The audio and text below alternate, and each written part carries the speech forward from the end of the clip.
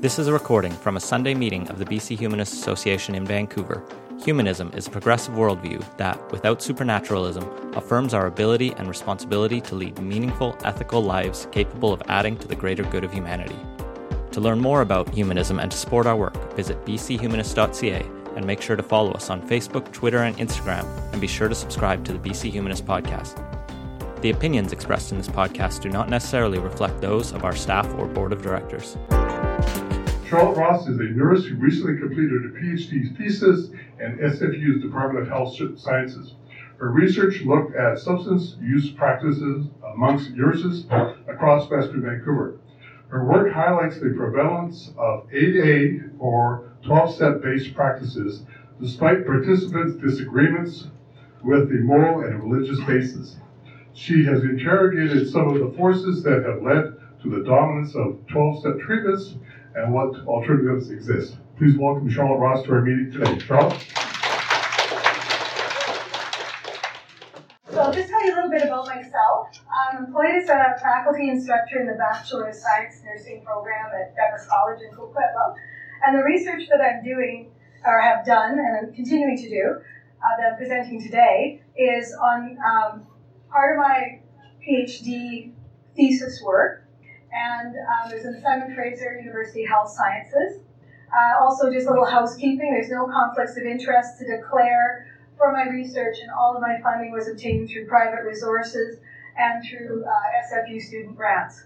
There's a contact there for anyone who does want to get hold of me. And I'm just acknowledging that this presentation is taking place on unceded Coast Salish territory, which is the shared lands of the Musqueam, Tsleil-Waututh, and Squamish nations. In order to understand what we want to talk about today, which is some of the ideologies that have organized or underneath the nurses' programs that manage their, the regulatory programs that manage their substance use problems, I need to give a little bit of background of how I entered this study in order to make some sense of my findings for you. So, historically, the background of this is the regulatory policies were enacted to protect the public from impaired nursing practice. And for many years, literally from Florence Nightingale up to the 80s, was an approach that we refer to as the historical discipline or punitive approaches. And what this was, when a nurse was identified as having substance use problems, she or he was subject to a very strict and severe disciplinary process whereby they lost their jobs, lost their licenses, were prosecuted if there was theft of drugs involved, and this situation was made public. As a matter of fact, just as an aside, I can remember up until 2012 turning to the back of my CRBC journal to see who was off for substance use of my colleagues. This became referred to as the throwaway nurse syndrome because the nurses were lost to practice, lost to the system, and it was inhumane.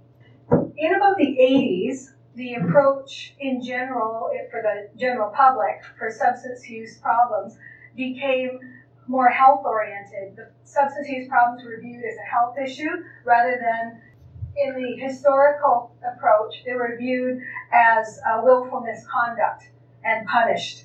So in this alternative discipline approach, which I'm going to be referring quite a bit to, they're viewed as health issues, as all health issues are confidential, and they're voluntary programs. The nurse changes her license to an inactive status, which any nurse can do without penalty. And the goal was the recovery and return to practice of the nurse. That's the goal. So in addition to protecting the public, this had within it a supervised treatment program that the nurse was supported through. So this was the focus for my work, is that particular supported treatment program or regime within an alternative to discipline structure. So just additional background is that despite the alternative to discipline approaches having far, far higher uptake, voluntary uptake by the nurses, and program completion rates, many provinces and many states still have the punitive and disciplinary historical approaches in place. I think Canada only has two now that are alternative to discipline, the rest are punitive. So the focus in the nursing literature that I found was completely centered upon trying to convince jurisdictions to change to alternative discipline, even though it's been well established. And in the meantime, in the States, there's the National Council of State Boards of Nursing, established guidelines for that treatment program within the ATD processes. However, as that document states itself, no verified best practice standards have been established for these treatment programs. Yet, they enacted these guidelines. That's important throughout my talk. The benchmark outcome measure of these treatment programs has been program uptake and completion. So that was how it was determined whether or not they were successful. That was the marker of success in the literature. And myself and other researchers found that there have been no comprehensive studies on the overall effectiveness of these standardized treatment regimes. I'm going to talk more in detail about what the standardized treatment regimes include. Just also some historical material. So that National Council of Boards of Nursing in the States, they established those guidelines in following the more extensive and longer-standing treatment program for the physicians. It was called the Physicians' Health Model. So the nurses' model was based upon this Physicians' Health Model. However, a systematic review of that model, the physicians' model, showed that they were unsupported by scientific evidence, and that the existing studies were of poor methodological quality, and another researcher found significant conflicts of interest inherent in the studies evaluating the physicians' programs. But the guidelines were based upon these. So what is that standardized treatment regime that is both the nurses and the physicians? It's standardized, and it's based upon a traditional model of addiction treatment, a historical model, which involves 12-step as treatment, complete abstinence from all psychoactive substances. Psychoactive substances meaning ones that act upon people's mental states, emotional states, etc. And compliance monitoring. So monitoring their compliance to the abstinence. The term monitoring is used. I like to be more specific than that because what you're actually monitoring here is compliance to the established regime. And that's completed by means of routine random biological specimens, usually urine tests, sometimes hair samples. And just for further context, there are no existing studies that compare either the nurses or the physicians' treatment models to any other treatment modalities. So this is in isolation and has not been compared to any other regime in the literature. But it is now the standard for both nurses and doctors. So what I did in my research is I focused my study on a treatment program of a new alternative discipline program in a Western Canadian province that I will refer to in that way. I then narrowed my focus to the processes because it's a huge network of processes that involves the nurse, their employer, and there's many employers in the province, the regulatory body, which is the body that provides the nurse with their license and allows he or she to practice, and the union, and any number of moving parts in between. So the reason I narrowed my focus to the procedures and processes within this whole program that are limited to the regulatory body and the nurse is because nurses in the province all have different employers. They don't necessarily belong to the union. For example, I don't belong to BCNU. I teach and belong to a different union.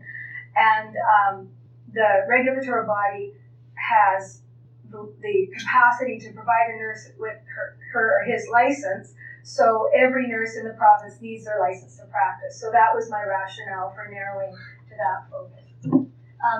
Throughout my talk, I'm going to just refer to the part of the program I studied as the program, for brevity's sake. And when I interviewed the program administrator about this new program, they said that they, because this was 2012 when they enacted it, is they based it on the NSCBN guidelines and they viewed it as cutting edge. So that is the context for my study. And my research aims is I wanted to describe the nurses' experiences of the program from their perspective. I wanted to describe and map the institutional processes of the program. And I wanted to discover the underlying ideologies that organize these institutional processes and how those institutional processes and ideologies organize the nurses' experiences of the program.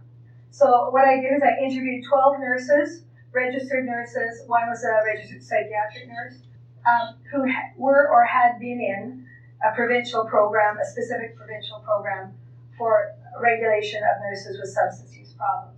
I interviewed 3 program administrators, and I'm going to use various participants' quotes throughout my talk, but just so you know that pseudonyms are used for all the quotes. I'm not going to get into detail of my methodology because I'm guessing that's not what you guys want today, but I'll just give a brief overview, and anyone who wishes to learn more about my methodology can talk to me later, and I'm very happy to have that discussion with you. So the methodology I used was an institutional ethnography analysis where I interviewed I'm going to back up, I missed something. I also retrieved and analyzed relevant institutional documents that were used in the program. So I analyzed the interviews and those documents, and I paid particular attention to the discrepancies between the nurses' experiences of the program and the official accounts of it. So these were my findings. Okay, so what I did is, as I said, I started with the different accounts of the program. So here is an official account, is an excerpt from the regulatory body's website, and they have a case study, which I don't know if it's fictitious or not, it doesn't say, where they provide an official account of a nurse's experience in the program. Okay, so this is an excerpt from a case study on the regulatory body's website, and I'll read it out. Not big on reading out from PowerPoints, but I will read quotes out for accuracy. Kelsey was diagnosed with a substance use disorder by a medical expert. Her recovery plan included treatment, connecting with a local recovery community, and enrolling in a medical monitoring program. After treatment, Kelsey was reassessed by the medical expert, who reports that Kelsey is in early recovery. She thinks Kelsey is fit to return to work with medical monitoring and supports in the workplace. So then I started gathering data, and here is a nurse's account of the program. Her experience of the regulatory program. The way I experienced it, it was being forced to side with the abuser or lose my ability to practice my profession. The degree of intimidation I experienced is really difficult to quantify or explain. The constant threat that any transgression, accidental or on purpose, would swiftly and severely be dealt with. I had nightmares constantly, and even hearing about participating in this study nearly gave me a panic attack. The nurse must subjugate herself to their version of reality. Any dissent is viewed as evidence of instability, and there is no way out except total submission. I will say that I'm healthy despite this treatment, not because of it. So this discrepancy, this very remarkable and disturbing discrepancy, was the beginning of my investigation, to see how this discrepancy, these 2 accounts of the experience had been organized to happen. So just in brief, I'm going to show a little diagram of the program, a part of it that is relevant, and then I'm going to unpack that and answer your questions about this piece by piece as I go along discussing my findings. So this is just a very abbreviated version of what happens in the program, but I am going to go into detail. So here's the nurse. The nurse is involved with the regulatory body, the union, and their employer, and there's any number of processes going on there. But the ones I'm focused on here is with the regulatory body, and there's a contract that is signed by the nurse as to what the treatment program and process will be that they will adhere to for the duration of that contract, which is stipulated in the contract, in order for them to retain their ability to practice nursing, i.e. their license. So the first step is an independent medical examiner assessment, whereby a report is produced that goes back, and the recommendations within that report are central to the forming of this contract. Always, invariably, the recommendations involve a mandated treatment regime, which I'm not going to read here because I'm going to go into a lot of detail later. They finish treatment, come back, are reassessed by the independent medical examiner. They return to work, and then at the termination of their contract, they're reassessed to see if they can terminate it, and then the regulatory body terminates the contract. So I'm going to go into a lot more detail following. So the first thing I'd like to discuss is that whole process of the mandatory assignment of the independent medical examiners, or IMEs. And it's important to draw your attention to the fact that this is mandatory. And the IMEs are very important in this procedure because as I mentioned, their reports and recommendations determine basically the nurse's contracts, the content, the termination of them, their ongoing licensure status, their return to work. And the assigned IMEs are limited to a select group of what is termed in the program as addiction physicians. Contract the nurse has to sign with the regulatory body so that she or he has their license. And within that contract is the recommended treatment program, i.e. you will adhere to this is the contract, and you can practice the treatment program. Okay? So I'm going to talk about the treatment program in just a few minutes, what exactly it entails. But I'd like to bring your attention first to the assignment of these doctors who make the recommendations that are central to the contracts for the nurse to have her license or his license. So these particular physicians are a small group of select physicians, and they are deemed to be the experts. These are the words that are used, and specialists in addiction. I just want to also bring your attention to the fact that the Canadian Medical Association does not confer any specialty in addiction medicine.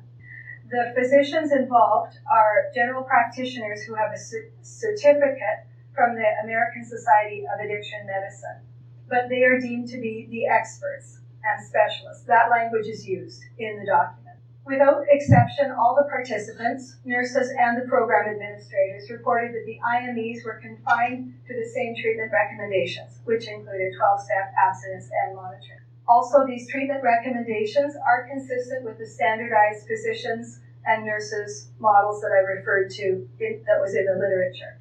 The requirement that a nurse be assessed by an independent medical examiner is different than the requirements the regulatory body has for nurses who have other conditions that could impair their practice. For example, if a nurse has a seizure disorder, obviously that can impair their practice, and they have to have some regulatory management of that, but it is handled very, very differently. Or, for example, type 1 diabetes. What, in those cases, the nurses are able to select their own healthcare provider, or if there are concerns, there's a mutually agreed upon healthcare provider. The rationale that I was provided for this choice in the program rules, I can use the word rules, I think, is that they felt there was a need for the separation of assessing and treating physicians. I will talk more of how this is confusing, because in my estimation from my analysis, they were not separated in actual fact. And I was not given a reason that I wasn't given actually a reason of why it was necessary to have assessing and treating physicians that were separate. So there are some real discrepancies between the stated rationale I was given and what was actually happening. Also, what is concerning is collateral information from nurses, personal physicians, or healthcare providers were ignored or disqualified. And just for non-medical folk here, that is not normal practice, because if you're performing an assessment of somebody, you want as much data as possible from family members, from their own physicians, their own nurse practitioners, whatever. You try and get as much data as possible in the person to make a complete assessment. However, that assessment was not only not sought out, it was disqualified. So the normal procedure, in any case, if you disagree with the doctor's opinion, is you get a second opinion. However, in the program, it didn't really work like that. The second opinions were only accepted from that designated group as well. And here I have somebody's experience of that, a nurse's experience. I was told you can go out and find another physician to get a second opinion, but you're going to have to pay $2,500 for your own money, and we can't really guarantee that we'll accept his opinion. We have 5 or 6 other physicians who are the only physicians that you're allowed to see to get an opinion, and they also make the exact same recommendations as the physician that you saw. So I don't believe I'm overstating that this is a Kafkaesque circular process, that there really is no means of protest. I'm going to get more into protests in this end. So this standardized treatment regime invariably includes strict abstinence from all psychoactive substances.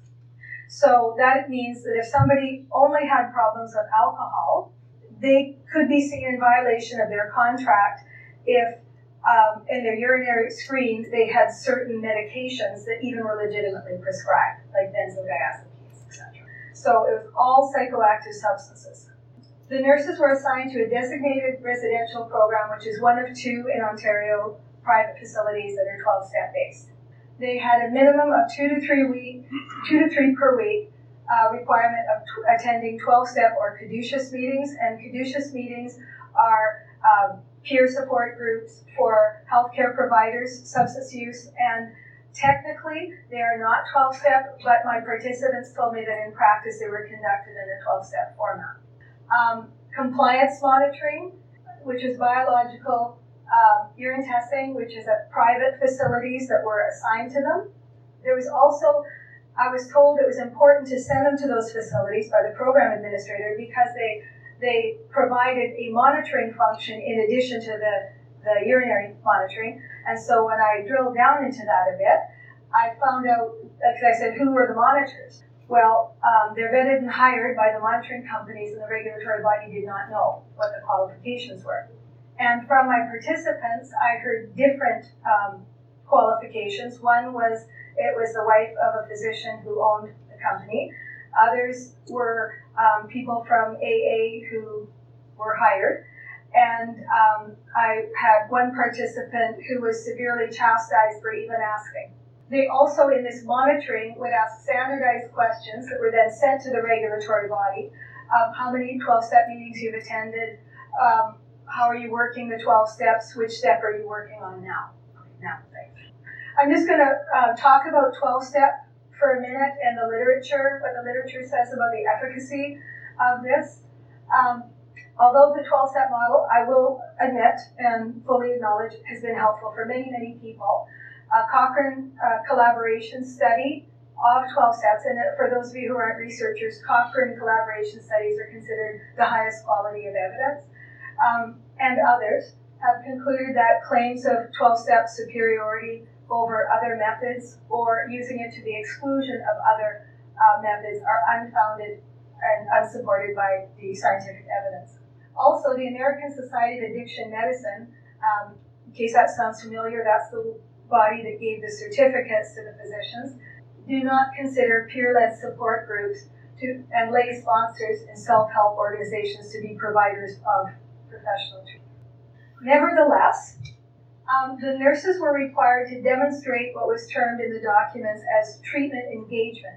What that means is they were expected to organize their beliefs in accordance with the 12-step principles, be shown to be believing them and acting them out in their daily life. And the 12-step belief system, if you're not familiar with it, sees addictions as a result of flawed morals and character, and the recovery from those addictions is relinquishing one's personal power to a higher power that will correct these flaws. What I found in my data is when the 12-step method was ineffective in assisting the nurses, for example, they couldn't attain or maintain abstinence, this was framed as treatment resistance, which was very much viewed as a personality or a moral flaw rather than as part of the disease process.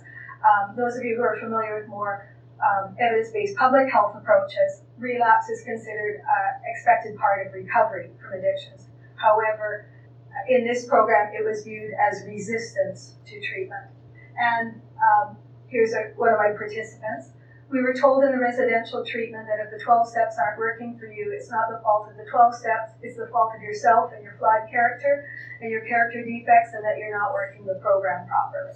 When a nurse relapsed or had a urine specimen that was positive, this was addressed by mandating more 12-step, encouraging them to redouble their efforts at applying the 12 steps, increasing monitoring, which the term used was enhanced screening, which I'm a clinician in mental health and addiction, and I've not heard that term otherwise, which was framed as an actual therapeutic intervention.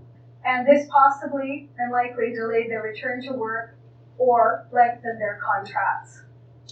So I have treatment as submission and dissent as disorder. So submission to the dominant ideology, I also found when I dug down into the NSCBN document, the one that I referred to earlier, the guidelines, The submission to the ideology as therapeutic was entrenched in the guiding document.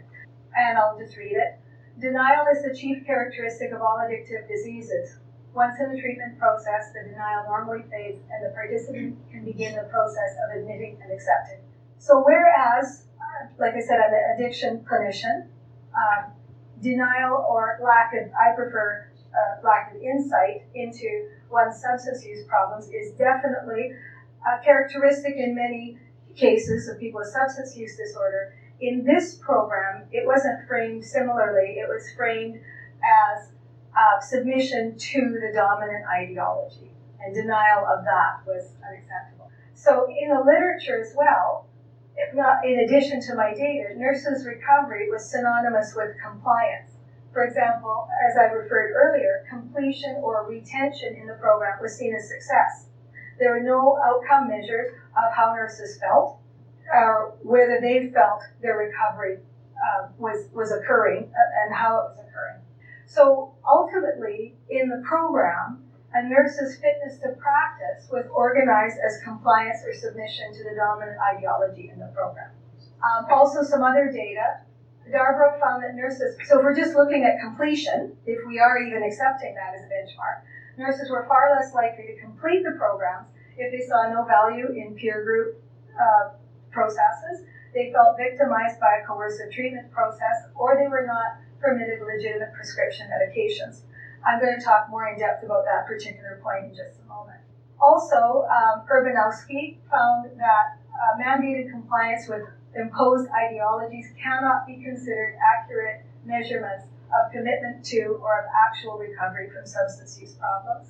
And even if we are looking at the 12-step itself, mandating 12-step violates its own principles because the fundamental principle of all self-help is choice and wanting to be there.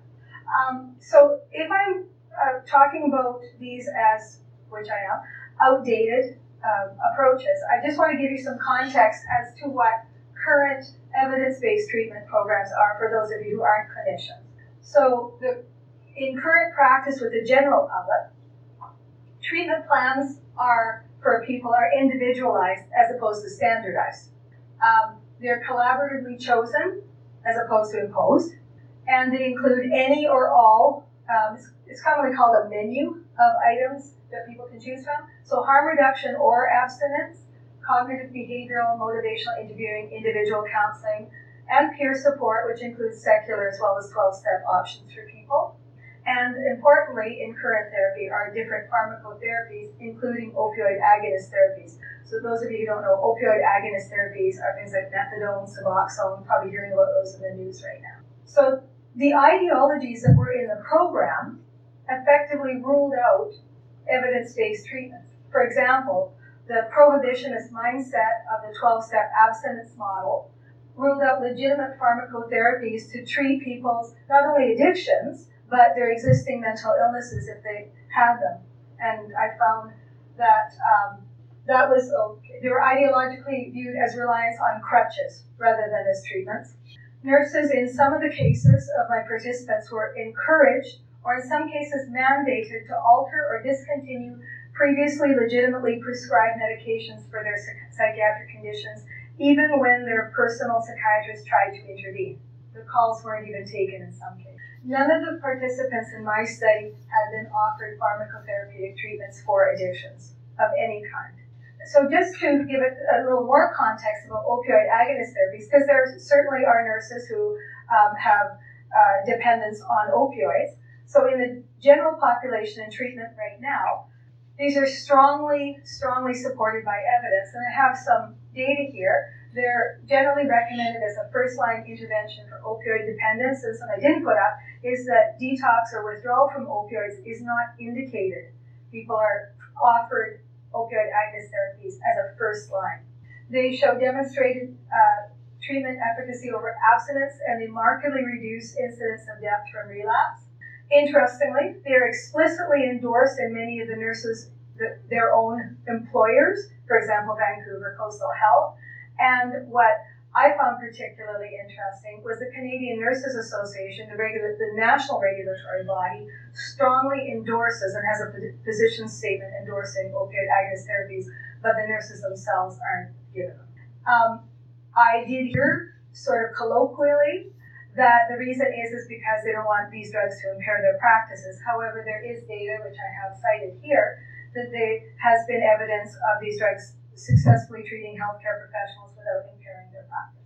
Also, the ideology in this program overrode nurses' basic rights to dissent, to protest their care, and to their rights to quality and ethical care. For example, obviously I was interviewing nurses who are educated, aware, healthcare professionals who know what is in their professional obligations.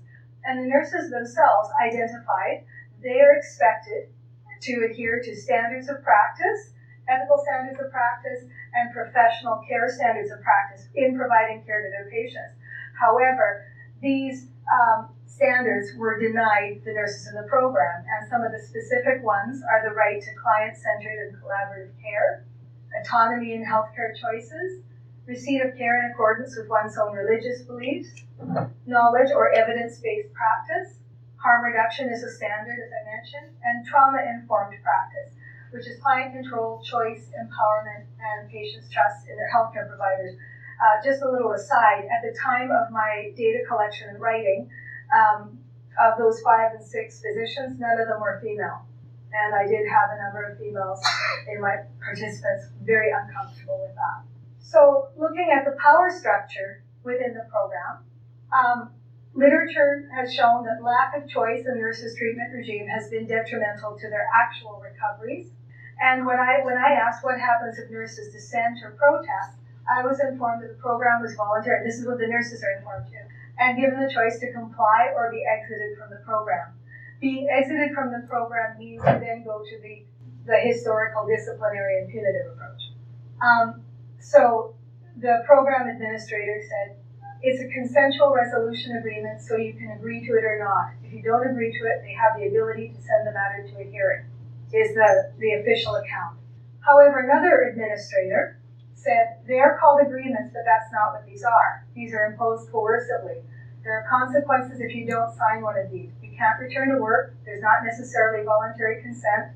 The nurse has everything to lose. They're 100% reliant on the physician for their livelihood, and they're alone in a room with them. I would think that they would be just at risk for abuse, exploitation, whatever. It's a very dangerous situation for people to be in. And one of my female participants said, I was in a new job. I didn't want to be outed, so I would have done just about anything. So that tells me quite a bit about somebody's feelings of vulnerability and actual vulnerability. So another thing I found that was quite disturbing is the regulatory body outsourced the power over the nurses to the physicians, because they were the ones that actually held the power over the nurses as a regulatory body. But they outsourced that and they abdicated from any oversight of it. I'll unpack that a bit. I also found, interestingly, that they very much abdicated and deferred to the physician's decisions unless they didn't appear stringent enough. I asked the program administrator what would happen if a nurse asked for an alternate treatment plan. Then they're probably going to have some challenges with the regulatory body. The inquiry committee, that's a statutory committee of the regulatory body, reviews the IME's reports for the quality of the information and follows the advice of the physicians so long as it makes sense to us, is clear and reasonable. If we have concerns, we'll ask these questions to the doctors. However, when I asked about the composition of the inquiry committee and asked if they had any expertise in addictions, to quote us, they do not necessarily have to have any specialization in substance use or addictions, but that would be helpful. So, some obvious questions arose for me. I didn't understand how they could understand the merits and the shortcomings of the various approaches, the traditional model, the more harm reduction, or have any knowledge of those, how they could critically appraise the IME's reports or adjudicate whether alternative treatment plans were reasonable. If you remember the previous quote, it would have to be reasonable, or even know what questions to ask to do that if you don't have any preparation, educationally or clinically. So then I also, and your comment, Dan, I'm now there, looking at the corporatization, of the program and conflicts of interest that I found inherent in this process. I discovered a number of uncontested dual relationships, potentials for conflict of interest and abuse, and no mechanism to address these. So somebody asked earlier, what do you mean by the person's comment about abuse? I think we're getting there now. If I can just give an aside when I'm talking about the dual relationships, when I looked at the College of Physicians and Surgeons guidelines for IMEs, so if a physician was going to act in the role of an IME, there's specific guidelines for that. And they state clearly that the purpose of an independent medical exam or examiner is, quote, to determine the health status and functional status at the time of the examination, not for discussion of treatment, and directs the IMEs to confirm that the patient understands, quote, that treatment advice will not be given. So if I can ask you to recall that in the IME's reports are treatment recommendations entrenched in that are then what makes the nurse's contract. I also found nurses that were encouraged to attend the caduceus groups that some of their IMEs led. So some of the IMEs were members of the 12-step community, as a matter of fact, several of them were, and led these groups. And the nurses couldn't be mandated to attend those particular ones, but it was made very clear to them that that was an expectation. And when there's that much power, I don't think you're going to argue. So back to Dan's point, and several of the IMEs held financial interest in the monitoring companies that the nurses were assigned to and required to utilize. The IME's reports were central to decision of terminating those monitoring contracts as well. So I questioned that, and I asked what the regulatory body's position was of these perceived conflicts of interest inherent in this process. And they told me it's up to the physicians to regulate their own conflicts of interest. So the person said, yeah, we've had discussions with some of the physicians, so they put firewalls up between their practices, independent medical evaluators, and me. What are the firewalls? Well, you'll have to talk to one of the doctors. That's not something we control. And the participants certainly raised, as did some of the program administrators, very serious questions about the efficacy of that self-regulation. Again, I'll read the quote. I was seen by the IME. He got $3,000 to do his assessment of me. When I returned from treatment, he assessed me again, $1,000 for 1 hour, and set up my return to work contract, which included mandatory enrollment in the monitoring company, which he is the medical director and co-owner of. That enrollment was $650 a month for 3 years. The first year was paid by the union. The second 2 years was out of my pocket. They make a lot of money off nurses who are in their monitoring programs. It's a massive conflict of interest, and somehow no one addresses it. So, as far as corporatization, the program consistently and inexplicably bypassed the public health system in favor of the for-profit private system. It was organized in ways that created and maintained a substantial and reliable revenue stream for these companies. For example, the IMEs were engaged through their private practices for the initial and ongoing assessments. The mandatory residential treatments were the 2 private ones, even though I did have participants who requested to go to other evidence-based ones in the public system and were refused. And the assigned monitoring companies, again, were private for profit. Also, the inquiry committee's lack of expert knowledge, I felt, and was very concerned, left them very susceptible to persuasive corporate marketing strategies, and very real potentials existed to incentivize conflicts of interest and to insert corporate imperatives into the nurses' process. So my conclusions, treatment and recovery were organized as compliance to the existing regime. They were based on outdated understandings of substance use disorders as moral or character failings, inconsistent with current norms of practice, rife with subjugating power relationships, conflicts of interest, corporatization, and that nurses were not afforded the same right to quality and ethical health care as other citizens. My recommendations that have come out of this are to ensure that nurses have the rights, equal rights to quality and ethical health care as other citizens, and they're offered choice of evidence-based treatment alternatives, and to integrate healthcare professionals, including nurse practitioners, I think. But there's other ones, psychiatrists, psychologists, counselors that are qualified, that the nurses know and trust, and to provide a choice of these healthcare providers.